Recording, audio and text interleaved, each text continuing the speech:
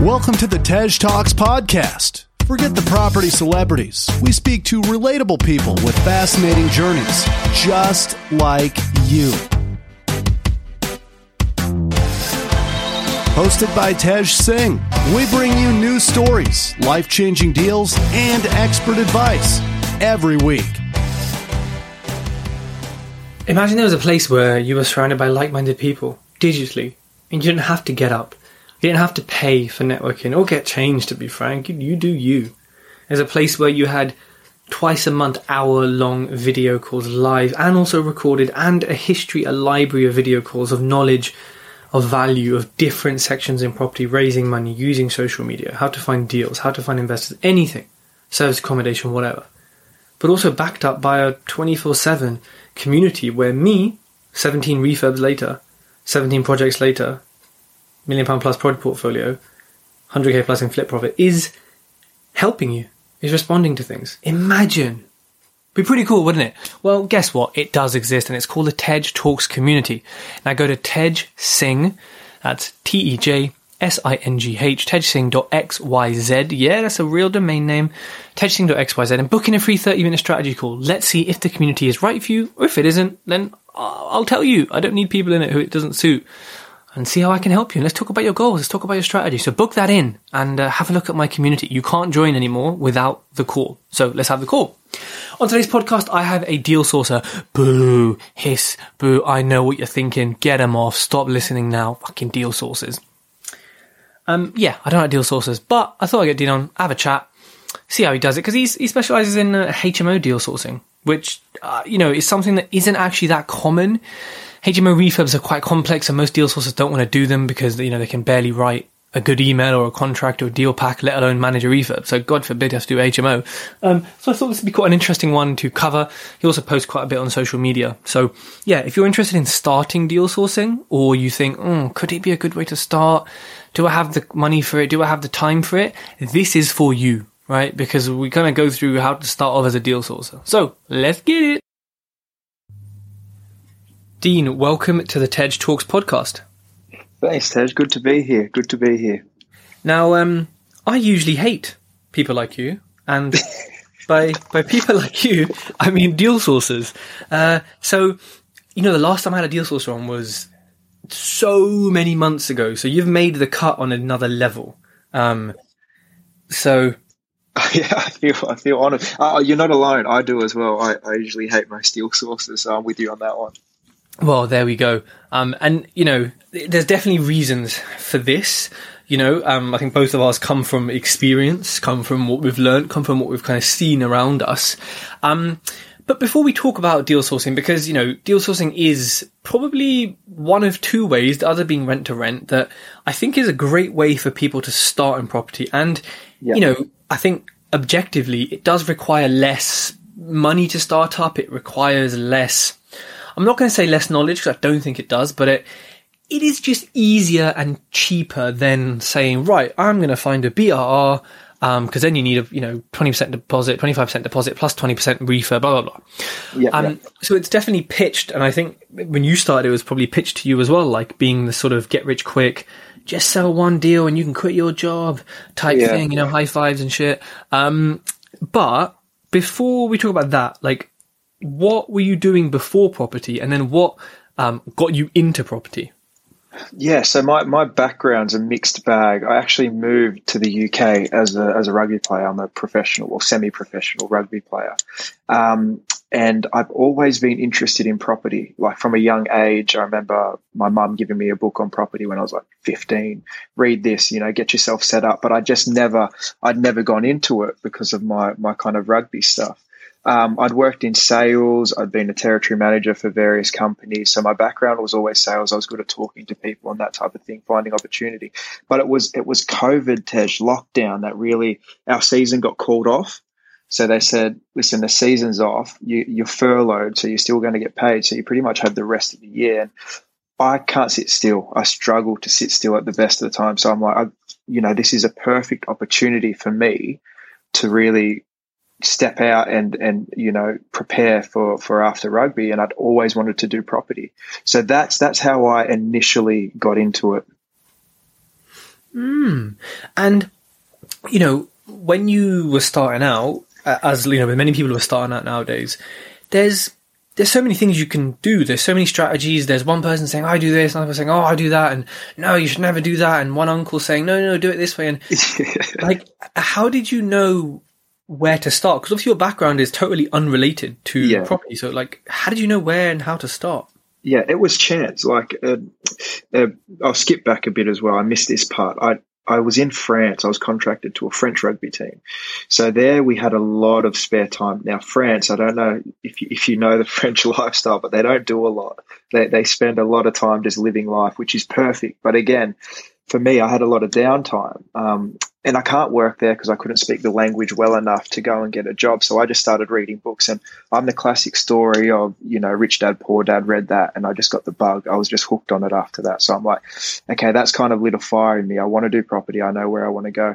And then in terms of actually narrowing it down into how I got into deal sourcing, it was just by chance. Like, I was in lockdown. I'd reached out to a few friends. I said, hey, is there anybody that you know that's in property? I'll work for free. I just want to learn. I don't want to, you know, be paid. I just want to kind of learn the ropes. I'd rocked up to estate agencies and I said, hey, can I come and work with you guys for free? And I got rejected.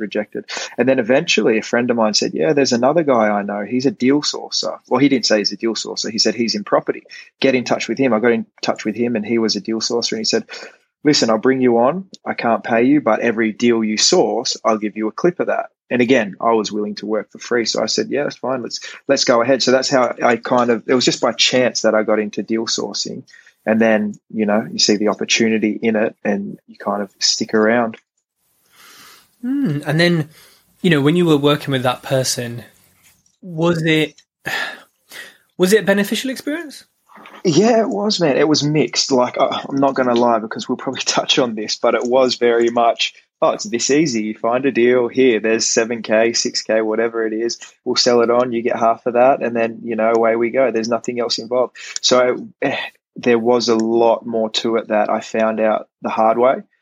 But the initial experience of learning the ropes, how to stack up a deal, you know, how to calculate a refurb, how to, you know, what you need to look for, all these things. Yeah, it was eye-opening and it was really, really informative. And, you know, did you, like, when you were starting out, were there points where you questioned, is this the right strategy? And even, is this the right thing I should be doing in my life? Yeah, no, not really. I'm kind of, you know, I've got a direction, I've got a path, I just go for it. Like, for me, I could see the bigger picture. I could see that, okay, this is, you know, it's a genuine gap in the market that people need. I'm you know, happy to provide that service. There was areas that I questioned where I was like, this isn't the right way to do it, or, you know, we're skipping a lot of information here, or this is going to come back to bite us, or even just be an issue later. But no, because that was probably the only avenue I had, and I was happy to just chase that and really go down that avenue. And, you know, for people out there who maybe not heard of deal sourcers, or who are sort of, you know, on the fence about it, or don't really know kind of the benefits of it, yep, why would someone use a deal sourcer? Because, Dean, I've got Rightmove, so I can find deals by myself, right?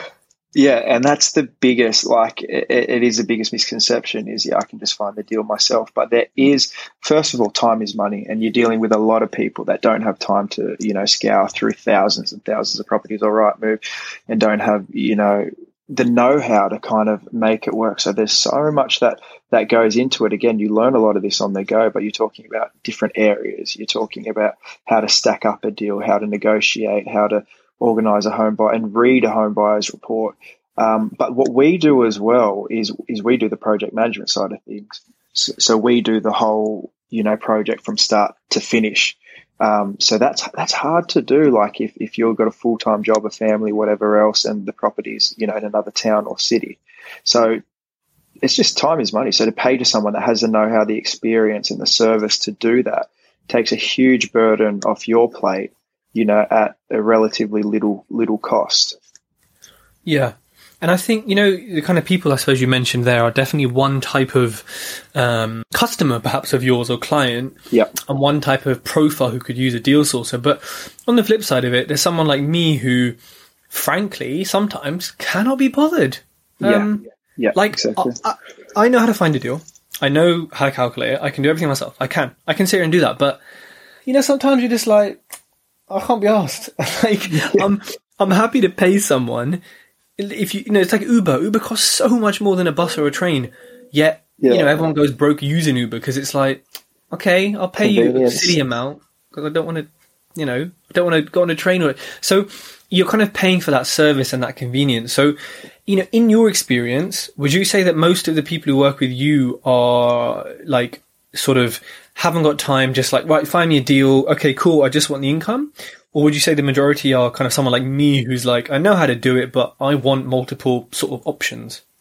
We got a mixed bag. The majority of the guys, our clients, they're usually overseas. So they've got no know-how of actually, how the UK property market works, where to start. And then you talk about the second phase of actually doing the refurb on the property. It'd be an absolute nightmare to try and manage that from, Hong Kong or the Netherlands or wherever our clients are. Most of them, are just here. I'll pay this fee, take care of it for me. I don't really want to know about it. We've got a few clients that are a bit more hands-on, based in London. We want to see projects, want to see how it's going, and that's fine. But the general gist of it is, guys, we're busy.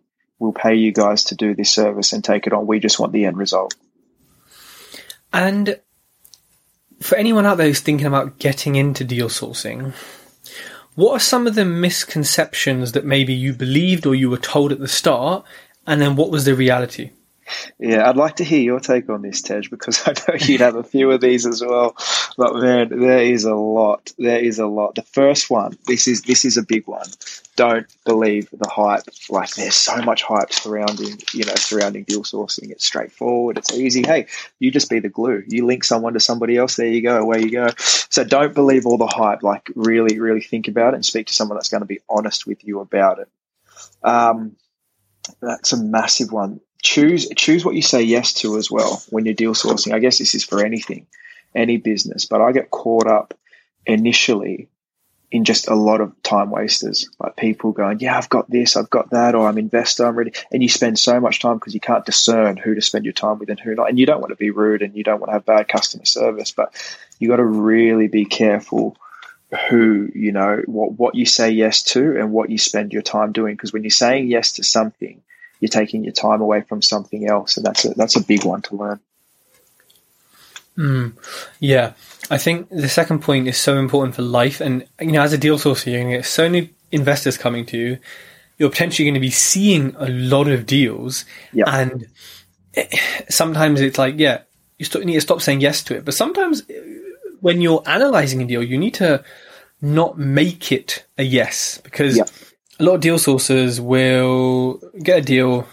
Oh, there's a comparable on a much nicer street. That in the pack. And then, say an overseas investor who has like no idea will just say, oh, yeah, they look similar. That's, wow, this is a really good deal. Not realizing that that's the Mayfair Street and you're on the, rubbish street. So there's definitely that. And I think what you said at the start about the hype is so true. Like, I totally appreciate if you're not in an industry and someone says this is achievable and they're standing in front of a Ferrari, in front of a mansion, the whole spiel, your mind believes them, because we don't want to hear Dean and me say, guys, it's going to take 3 months, it's going to take 50, 60 viewings, it's going to take 47 conversations. You don't want to hear that. The mind just wants to hear, oh, you sold a deal and made $3,000. Oh, nice one, bro. It's like, sorry, did you not see the shit I had to go through to get to this point? And so definitely, don't believe the hype. I mean, for you, how long did it take to go from, and maybe more, either when you were working with someone or when you were sort of doing it now as yourself, like, how long did it take to go from starting to getting the money from your first deal sold? Yeah, it was. I didn't receive a cent, and this is a big one. Take notes if you're looking into deal sourcing. Looking to deal source. Sorry, I didn't receive a cent until 12 months after I started.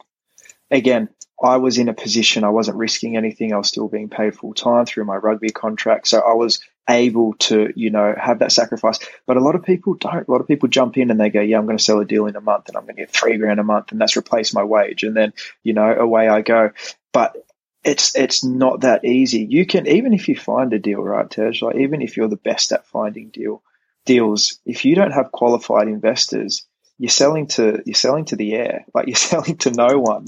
So or if you do have an investor, but he or she is very specific about what they want and you can't provide that, again, you need to really be able to merge the two. So we went for 12 months before we actually received anything from our first deal. And that's a very long time. People, no one wants to hear that. So we'll say it again, it took 12 months to get money when you first started. Now, a little caveat on that: how our business operates is we don't receive any payment until the exchange on the property has been completed. So it would have been a little bit earlier if we paid ourselves when we actually sold the deal, but the money stays in escrow. Stayed how we operate in escrow until that exchanges. But still, it was a long time. And why did it take that long? Like, what was the technical, physical reason so people really understand? It's just being able to find investors, like who I was working with, who I was partnered up at the time, who was mentoring me. Again, very thankful, had a lot of information, and a lot of training and time went into, giving me the kind of tools I know today. But I wasn't aware that they didn't actually have investors. And again, it's that, investors are everywhere. You can find them everywhere. It's not hard to do. But so we were stacking up deals. We were putting deals out there to the void, to no one. So it was like, what are we doing? But then, as we started to build networks, as we started to grow, we eventually, got solid qualified, we call them qualified investors on board, to sell those deals to. Yeah. And that kind of leads me to a question, which I think is asked in every Facebook group, on every Instagram story, at every networking event, which is, okay, I want to be a deal sourcer. What do I find first? Do I find deals?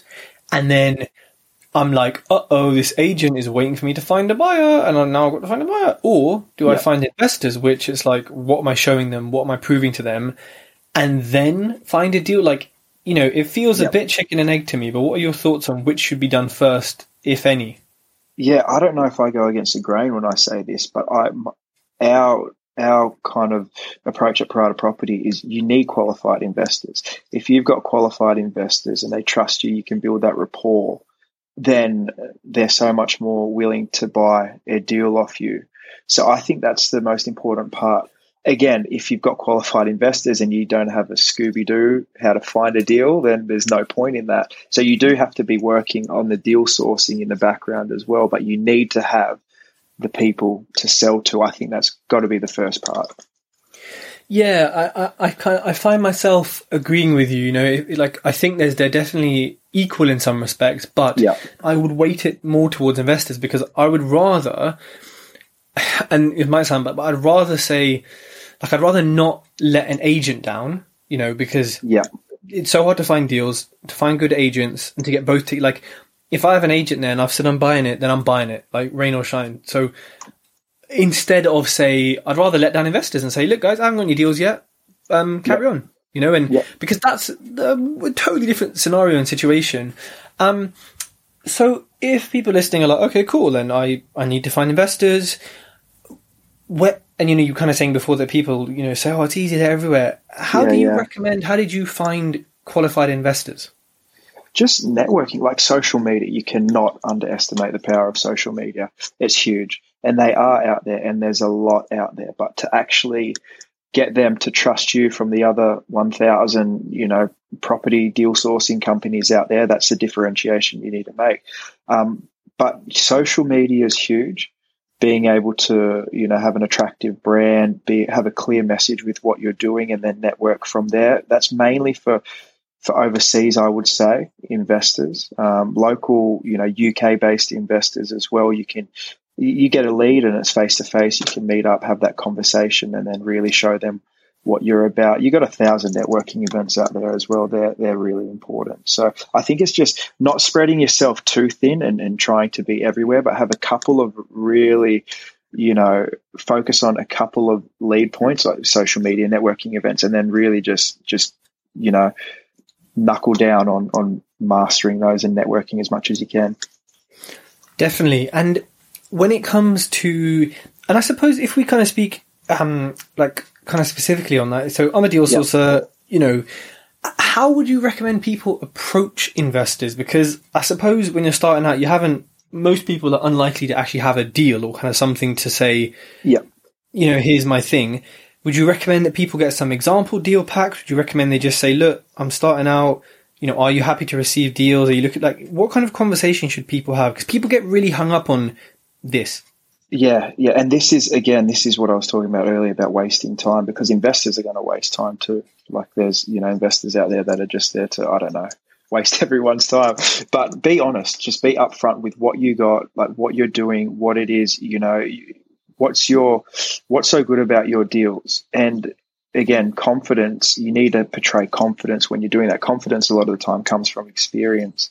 So it's just about being honest with the investor. This is what we do. This is what we'll provide for you. This is the deal we're looking at. If I don't have one yet, hey, these are the type of deals, hypothetically that we're going to be sending through. Can I add you to my mailing list or my WhatsApp list or whatever it is? And listen to the investor, because there's no point, stacking up a 6-bed HMO in Manchester if they're looking for a buy-to-let in London, you know what I mean, or Leeds. So listen to the investor about what their criteria is, and don't come across as wasting their time or even giving them something they're not interested in, because that'll just turn them off, especially in the initial stages when you haven't got that relationship built up yet.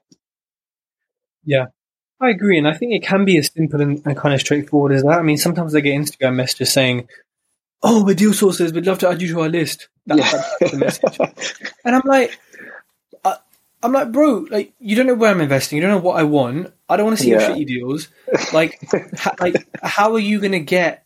And like, I think also people need to sort of, yes, it takes more time. It takes more time to be like, "Hey, Tej, this is us.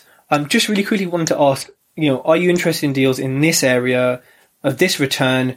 This is what we're up to. If you are, let me know. We can have a further chat." Because then I'm going to say, "Ooh, it's Leeds. Okay, I'm in Leeds. Ooh, it's 20%. Not happy with that, but I'll have a chat because it's close enough." So it's kind of like showing people roughly what you're working with. And you don't even have to have a deal at that point, because you're saying, these are the kinds of deals that, we source or we will be sourcing. Yep. Are you interested in this? So I think people get really stuck on that. And how useful has social media been for you, whether it's finding investors or selling to investors? Yeah, it's huge. Like, social media is huge. The power to reach people through that. Again, I'm probably saying it's bigger than other people might, because that's our main, that's one of our main strategies that we're using. If you're going to networking events all the time, then again, people are going to say, well, that's huge as well. But no, social media is huge, and you can essentially run a business, without an office, just by having an Instagram page or whatever it is. So that's massive. But as big as your social media reach is, if you don't have the right type of people on your page, then it's worth nothing. If you've got a following, whatever it is, 20,000 or whatever, but they're all just bots or, people that aren't actually investors that are going to buy deals, and it's not really worth much. So it's about being smart with what you're trying to do, through social media as well, and not just to get followers or go viral, because that doesn't make money. Yeah, I agree. And I think, before people start messaging to look for investors, it will be good to post some content first, just because, if you get a message from someone, especially a deal sourcer who is not asking for money, but it's a service that will be paid for, people are going to click on your page. And like you said, Dean, it is the shop front. You don't need an office. You don't need a shop front. Instagram is your shop front. So if that is empty, but you're saying all of this stuff, it's going to be like, huh? And if you're a deal sourcer, you're doing viewings, you're doing analysis, you're active. So there is a lot of content that you can post. Like, people say, "Oh, I don't know what to post, It's like, your life, show people what you're doing, show people why they should be working with you. Yeah, 100%. You use the term qualified investor. What's the difference, people who are new, from an investor and a qualified investor for you as a deal sourcer? For me, that's just a term to kind of distinguish them from time wasters. If they're qualified, they're the real deal. They got proof of funds, they're actually ready to go. Then they're qualified, because you can have, again, everybody's an investor. Everybody wants to buy property. Everybody's interested in, this and that. But if you don't, ask the tough questions early on and really kind of filter them through, then you're going to waste time speaking to people that are going to do nothing. And again, it's a tough kind of line to walk, because you don't want to be arrogant and, just write off people because you think they're not qualified. You need to be, careful how you do that.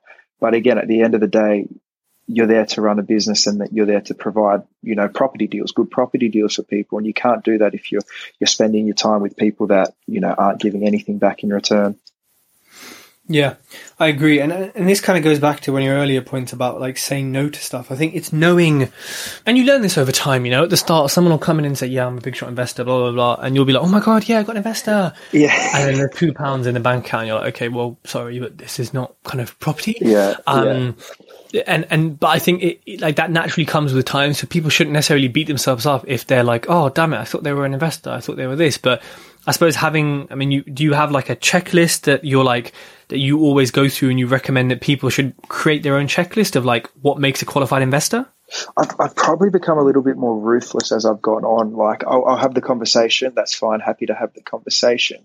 The conversation, you'll get a natural itch straight away. Okay. Do they know what they're talking about? Are they serious? And that's more of a, intuition thing. But then I'll be a bit ruthless in the sense that, okay, that's fine. You're ready to go. We've got that relationship. We've built that. This is what we do. We'll send these out. Happy to address them to you specifically, but then the rest is on you. Don't come back and say, yeah, I want to go ahead. I want to do this, that, and this deal if, you're not willing to sign contracts and to pay, our fees, which is what we need to proceed. So those are the things that you just got to be a bit, again, it's your time versus their time. And you got to really respect that. That time's so important, especially when you're running a business. So if they're not willing to proceed and kind of make that next step, whether it is to sign contracts and you pay invoices and that type of thing, then you got to kind of go, okay, these guys, they're not qualified. They're not ready to go. Yeah. And, I'm the same with investors, i.e. people who are going to loan me money. I probably should be less ruthless because it's a bit different to kind of deal sourcing, but I think, again, over time, people should become more ruthless with it, because time is money. Your time is money. If someone's not serious and you're not looking for friendship, then you don't need to have the conversation.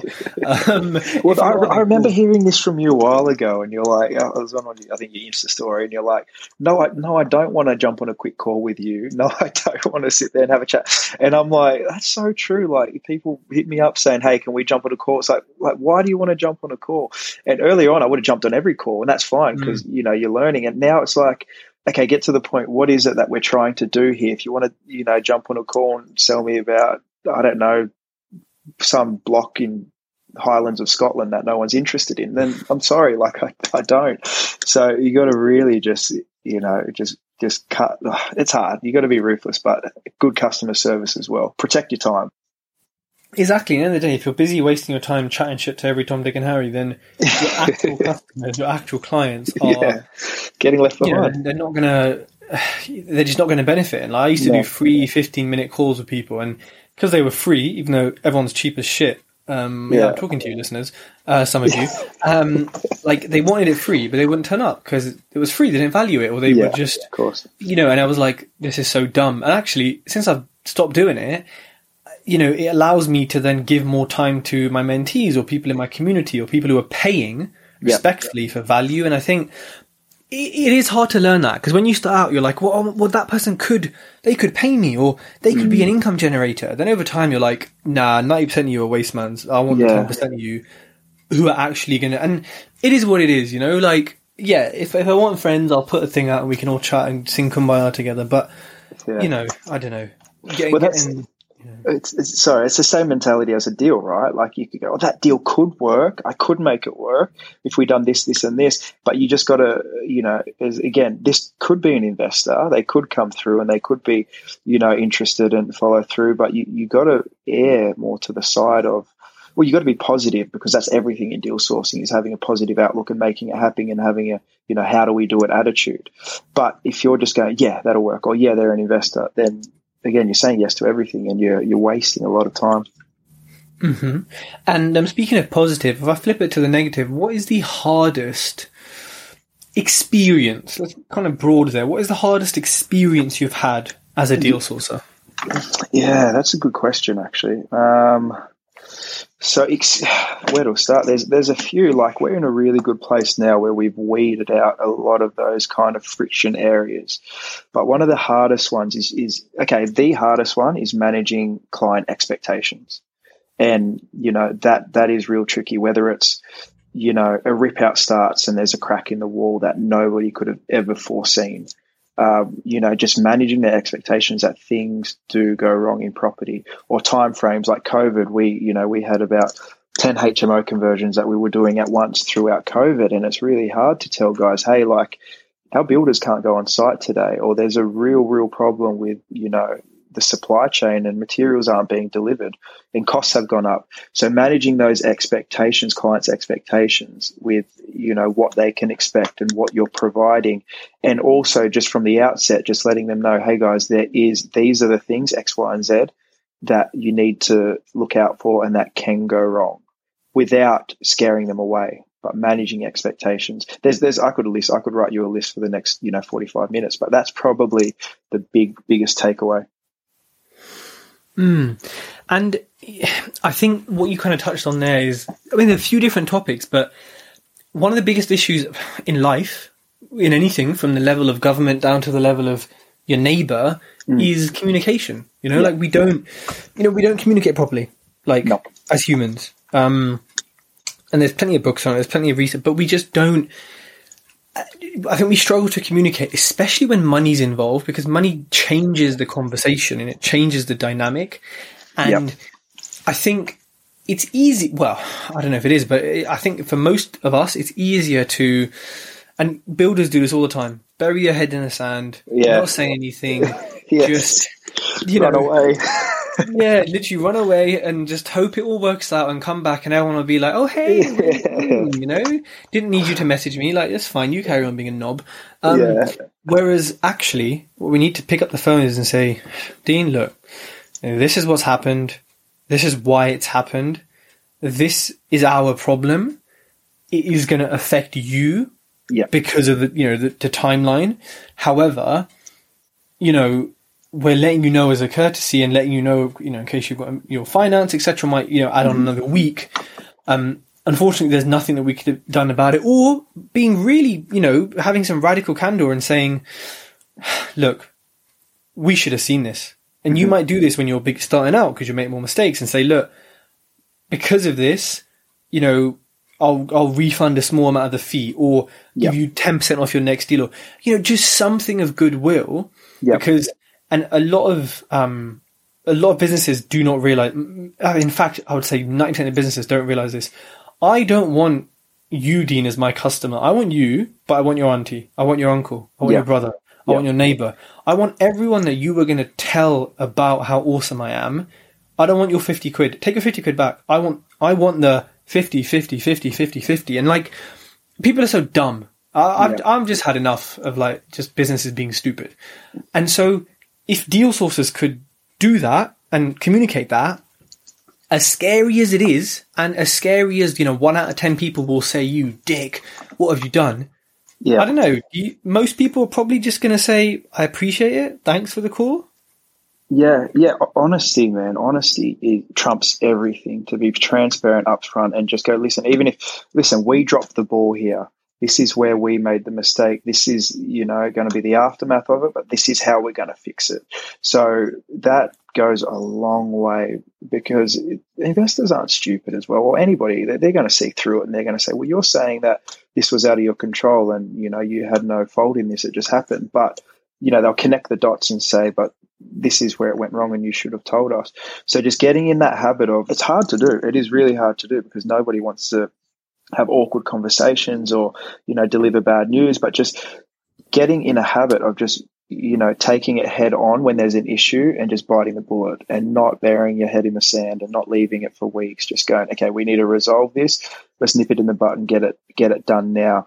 And there's a lot of trust, Tej, man. There's a lot of trust that investors place in deal sources, especially when they're overseas, especially, if you're a deal source that's starting off and you're trying to get started and you don't have that kind of reputation yet. Like, they're placing a lot of trust in you. So you really want to make sure you honor that trust and you do the right thing by them every step of the way.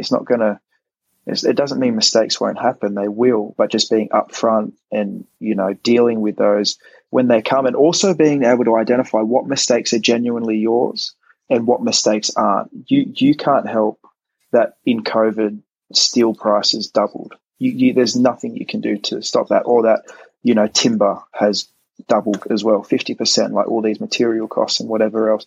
You can't control that, but you can be upfront, say, this is what's happened. We can't control it, but this is how we're going to deal with it and move forward. And it ties back to just having that communication and respecting their trust and respecting them enough to, let them know and communicate throughout the whole process, every step of what's actually going on. Yep. Well said, sir. I totally agree with you. And actually, a story on that steel prices. I was visiting someone who did a big conversion, where the original steel price was 80 grand. So you can tell, it's freaking huge already. Like, it's a big project. Yeah. And then COVID happened, blah, blah, blah. And I think their steel prices then went up to £190,000. Oh my gosh. And you had to pay it. You can't run away, can you? We've got, unless you want the roof to fall in, we've got an exact same one. We've got a 9-bed HMO conversion in Manchester, and like the whole thing is structural. Like, all the walls that we're ripping out are structural, and it's like, initially you budget it at like 10, 15 grand, whatever it is, and you're coming back now and going, guys, like, we're sorry, but this isn't our fault. But anyway, the deal still stacks, so it's all good. But it's, it is a tough one. And I think, and I said this to my mates who's a deal sourcer, and I think this idea is gold. I welcome your feedback. But on every terms and conditions, whatever your contract is with people on your website, whatever, there needs to be a section that's just like clause number 7, real talk. And underneath it needs to list, and I also suggested to these lot that they should make a video, because it's more human, talking to the camera saying, look, so you're interested in buying a deal from us.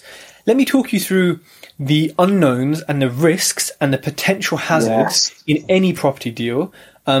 Here's what can happen. Here's some examples from previous deals. Look at the size of this crack. Look at what we found underneath the floorboard, and say, look, we've sourced 50, 60 deals, whatever. We take builders around. We do as much DD as is physically possible to protect your investment. But you must know that shit happens. And in property, when shit happens, it's a very expensive turd. Yeah. And, to set that expectation from day one, so that if you call me, Dean, and you say this has happened, I can't say to you, you didn't tell me. I have to say, that's really shit. But, okay, I watched the video. I read your information. I appreciate it. And if some investor says, no, I only have £21,756 for that refurb, then you'll have to say, then don't buy the deal, because we cannot guarantee. So I think if all deal sources had that, it makes no sense to me that deal sources don't, because you're protecting your own ass. Like, you're basically saying, here's my liability, here's everything that can go wrong potentially. I've told you, do you know what I mean? It's like, you go to, like when you buy a medicine and it says, here's the side effects. If you get a rash, then fucking you read the thing in it. Like, so covered. Exactly. So I don't know why more people don't do that. I think it would help. I think it would help the whole industry of deal sourcing as well. What are your thoughts on that idea? Yeah, I like the video idea. That's really good. I'm probably going to look at something like that. But it is. It's just expectations, and it's going. But because I think the reason that people don't do this though is, and I'll be honest, like, this is a thought that I've had myself, is you're scared of scaring people away from the deal and not selling the deal. But you are so much better. You are so much better laying everything out on the table that can go wrong from the outset, they're getting $3,000 or $4,000 or whatever, and having an upset investor. And again, you've got to put yourself in their position. They are putting so much trust in you. And, not even all investors are loaded and rich and cashed up. Some of them have families. They just want an investment property. They want to try and provide. And it's like, you've got to put yourself in the position and go, okay, if I was in their position, would I prefer to know everything from the outset? And 100% the answer will be yes every time. But I think it's a fear thing and probably possibly a greed thing as well. Sell the deal. And this is what a lot of investors do. Like, I don't get this, but they'll sell the deal and then they're gone. So they'll sell the deal. They don't offer any follow-up, any, project management. And that's fine if you haven't got the services. If you don't want to do that, that's fine. But at least stay with them through the due diligence process, the home buyers report, structural survey if you need one, the damp and timber survey if you need one. Stay with them until conveyancing's done and the property's exchanged. What we do is we'll offer a refund, 100% refund on the deal that's sourced up until exchange. So if there is any issues along the way, we can go, guys, like, there's no way of foreseeing this, but the structural survey came back. You need a new roof. That's £20,000. And they're more than free to, have their refund and walk away, which is what I do. I do that as well. But yeah, I think it's again this, sell a deal, you get $3,000 in your bank, walk away, and yeah, you can do that, but it's not the right thing to do. You want to make sure that you're with the investor throughout that whole journey in case things do go wrong, and you're doing the right thing in case they do. Yeah, I totally agree. And I think you're right there when you said this about, like, they don't want to scare off investors, because it's like, if you're trying to sell something, everything has pros, everything has cons. You're never going to say, nowhere do you go on, when you go on Nike's website, nowhere does it say, when you buy this shoe, it's not actually that well made. It looks nice. We make a huge premium. We basically use slave labor. Yeah. But it looks really good though. Yeah. Because most people are going to say, oh, okay. Yeah. So people don't list the negatives of anything, but if you're the one deal sourcer out of the hundreds who does, I mean, at the very minimum, it's a conversation starter, because everyone's going to say, why does no one else show that? And you can say, because I'm not like anyone else. Boom. Yeah. There's your kind of sales thing. But like you said, it's better to have the right people on board. And again, all businesses, they want your money, and then they'll deal with the customer service issues. Right? It's like, oh, you didn't realize that. Oh, okay, but we've got your money now, so we'll work it out. And it creates so many headaches. I mean, if you're going to be, excuse me, French, if you're going to be a bit of a prick and just walk away from that and take the money and say, no refunds, then of course you're burying your head in the sand. You don't have to worry about any issues. But if you want to build a reputation and a business and do it properly, then you're going to have to cause yourself so many more potential issues down the track, for not doing that. But it's the other thing is deal packs as well. Like you'll read deal packs and they'll be HMO or buy to let, right? And it will say, your 25% loan to value, your deposit, your refurb, and that's it. That's all your expenses that go into calculating the ROI. And it's like, no. You have solicitors fees, you have surveys, you have searches you need to pay for. You have this HMO, you've got architectural plans, council regulations, you've got build control, you've got sourcing fees, furniture, but people will just, try and paint the prettiest picture possible and sell that deal on. And I think you just need to really, really make sure you're doing it right from the outset. Yeah, I totally agree. It's, what makes the deal look better? Yeah, take away solicitor fees. And when the buyer says, wait a minute, where's this stuff? They're like, oh, well, that's your cost, obviously. We're just selling a deal. And it's like, well, appreciate that. But a deal is not a deal without legal fees, without stamp duty, without, you know what I mean? It's like, it doesn't exist on its own. And another thing with deal packs is, I think, a lot of sources will just not have proper comparables. I've seen some without comparables. Just sort of said, yeah, the agent said it's worth this, and I'm like, oh right, cool. Let me base my life savings off one random idiot agent and no other research or data. It's like, so I think there has to be that. Refurbs. They have to be, I'm not asking for a line-by-line schedule of works in the deal pack, although that would be nice. But I'm asking for some more information instead of new carpet, rewire, new kitchen, bathroom, paint, decorate, done. It's like, okay. Yep. Like, because it also makes the deal sourcer look dumb, because you're like, bro, have you even walked around the place? Do you actually understand this? Yeah. And a lot of people don't, Tej. You know, a lot of people actually don't understand. But the sad thing is a lot of investors don't either. They just want an investment. So, yeah. It is, yeah, and that's what it is. And then people get away with it until something goes wrong, until someone posts on a Facebook group, I got ripped off by a deal sourcer, and you analyse it, and it's like, yeah, it is their fault, but it's kind of your fault as well. I think people, when buying deals, as much as using a deal sourcer can help and is great, you have to understand property.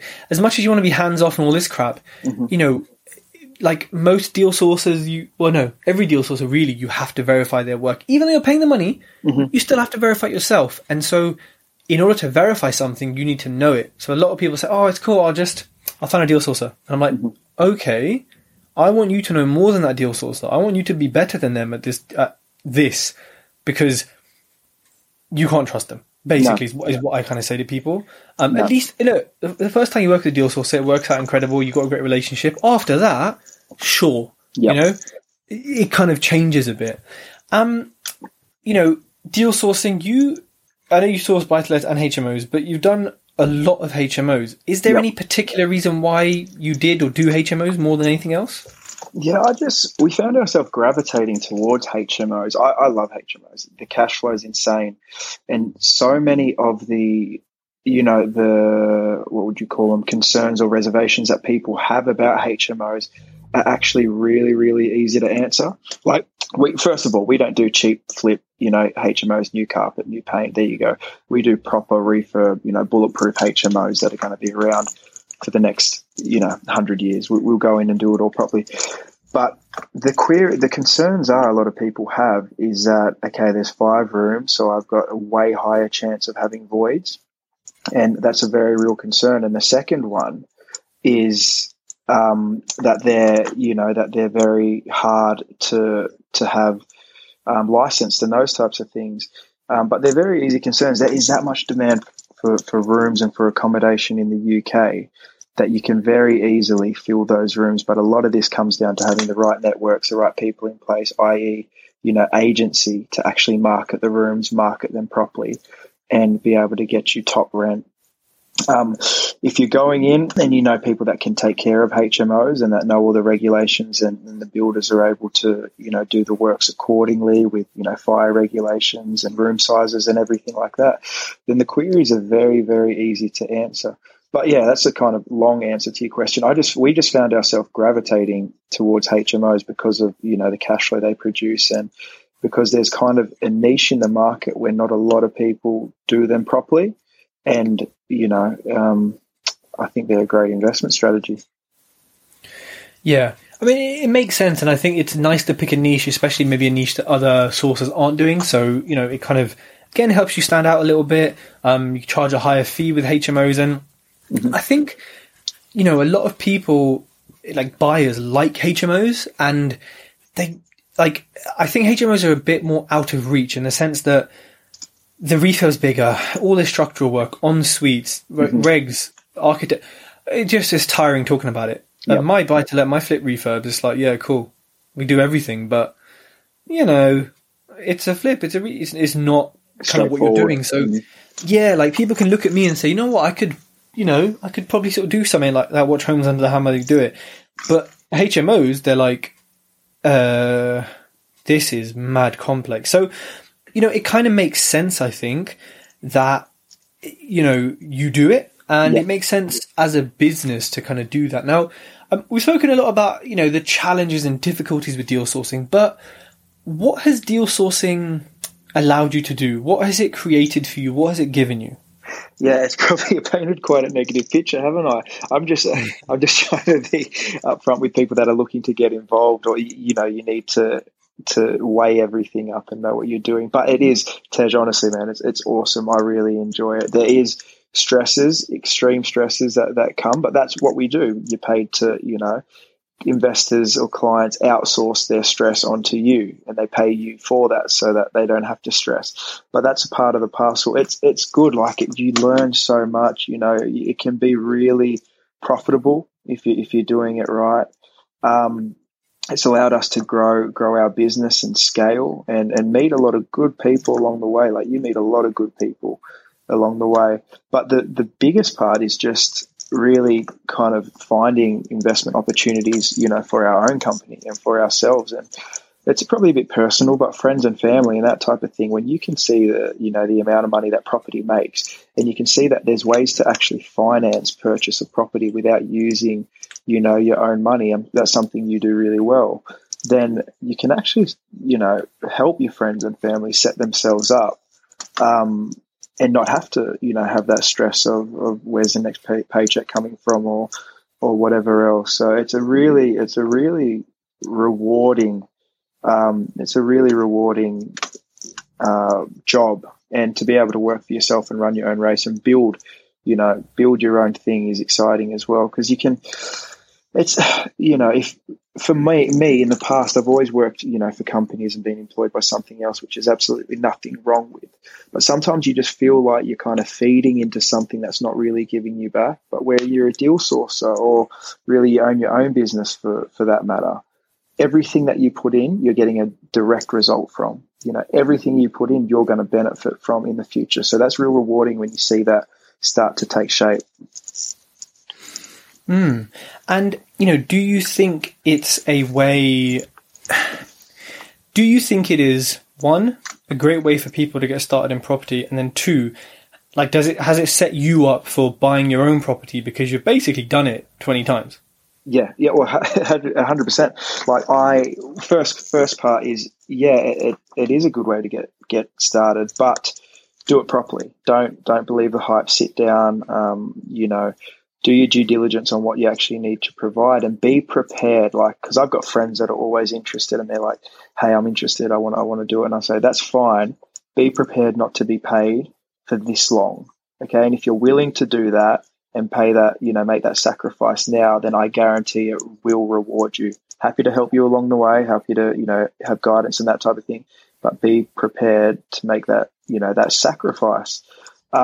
So it is definitely a great way to get into property, and you learn so much about property as well, because you are, the eyes and ears of that person that wants to invest, the person that you're trying to sell that deal for. You need to be able to explain everything, and you're going to have some questions that you might not be able to answer. When you do, that's great, because that means you have to learn, you learn what you didn't know before. But to invest in our own property and scale our own portfolio, absolutely, because you see the amount of money people are making on these deals, like HMOs specifically we've talked about, because of the cash flow they produce. You see the amount of money once a refurb's done, and you're just like, what am I doing here if I'm making all this money for these guys? So it does drive you to really scale yourself. We've got a property that, actually, get this, Tej, it finishes this, furniture's coming this Friday, and the valuation's being done on Monday. So that's been, an 8-month project that we're excited for. So those are the things that, we're doing along the way, building our own portfolio. And, we spoke earlier about your sporting background. Yep. So we've kind of spoken about the business and, how it functions and how it sort of can be run, and I suppose the kind of technicalities of a business. But for you as a human, how do you ensure your peak performance? Like, any tips and tricks, any core principles that you follow as a sportsman and as a person that kind of also make you a better businessman? Yeah, I think I'm not one of those ones that's like, I don't take any days off. I'm working around the clock. My phone's always on. I don't like that. Like, if people can do that, then good on them. For me, though, I think it's so important to unplug. It's so important to, turn your phone off, spend time with your wife, your family, your girlfriend, whatever it is, and just unplug. So that's one thing that, I really try and be protective about. As much as I'm, love what I do, I love working, getting up early, having big days, and getting stuff done. I think when you do unplug and you do rewind, take that time off, I think I'm more effective in actually working on the business, if that makes sense. And I guess what forces me to do that is the fact that I do play, professional rugby, and I do need to be physically rested and ready to go when it is go time. So I'm thankful that doesn't take up too much time. That property is, the main thing we do day in, day out. But I do when it's game time, I need to be ready to go. So I've got kind of an excuse to unplug as well. Yeah, I love that, and I think that balance is so important. And I think we're kind of in a world now where we're taking balance a bit more seriously. That kind of hustle culture still exists, and it's still very American and all that crap. But like, even Australian as well. Like, I'm Australian. In Australia, we're way worse than you guys here. Yeah. Oh, I watched that program. I love it. The one in with what's his name? The little guy who sells property, luxury listings in Sydney. Yeah, it's like our version of Selling Sunsets or whatever, isn't it? But you know what is so much better? Because Selling Sunset is just gossip and crap. Yeah. Like, my wife loves it. I used to watch it, and then the houses disappeared, and then it was just them shit. But like, with the one luxury listings in Sydney, I feel like it's actually about the houses. Yeah. Like, there's not really much drama, and he is so like the guy. What's his name? I forgot his name. Little guy. I don't know. Yeah, he is so like he's a salesman. He's a bit of a kind of wide boy-ish, but he is just so freaking good. Yeah, like Rubenstein. Like, that's it, Rubenstein. Yes. He's got the gift of the gab, doesn't he? He's incredible, and like it's so inspirational because like. He's so suave, and he is just at the top of his game, like in the country, maybe in the world. I'm sure he's one of the, and it's so inspiring. So yeah, people need to make time to watch silly shows like this on TV. And that ties into unplugging. Unplug, watch silly real estate shows. 100%. And look, if anyone says anything, you can say, "Well, actually, I'm technically working a little bit because it's about watching Rubenstein in his nice exactly." Dean, is there one bit of technology or an app or some software that you just can't live without? Yeah, I thought about this. There's actually a lot, but like the biggest game changer for me was, and it's silly because it's a real simple one, is just a new iPhone. Like just having your iPhone is your office in your hand. So just having that iPhone, to take around with you, you can do everything on it. You can film, you can send emails, you can access your Drive, you can access your social pages, contracts, edit, whatever. Just having a good up-to-date phone, whether it's iPhone, Samsung, whatever, makes your life so much easier. So that's definitely the game changer. I like it. And other phones are available. Android is also I'm not an iPhone salesman. It's also a good option. And Dean, thank you so much for coming on the podcast. I think it's been an interesting conversation, and I really, really hope that people take from this the reality of deal sourcing, of which you're going through, and you're also showing the realities of deal sourcing. So where should people go to keep up with what you're doing? Yeah, so Parata Property on Instagram, on Facebook, all our kind of contact information is there. Get in touch, send us a DM, whatever it is. You'll see we document everything on there too, Tej. We document our projects, what we're doing, where we're up to, show everything. And then, reach out through there is probably the easiest way. We also have a website, parataproperty.co.uk. And check us out and get in touch if you've got questions or you want a hand with anything. Amazing. Dean, thanks so much. Cheers, Tej. Appreciate it, man. If you like this podcast, connect with Tej on Facebook, LinkedIn, and YouTube for more great content.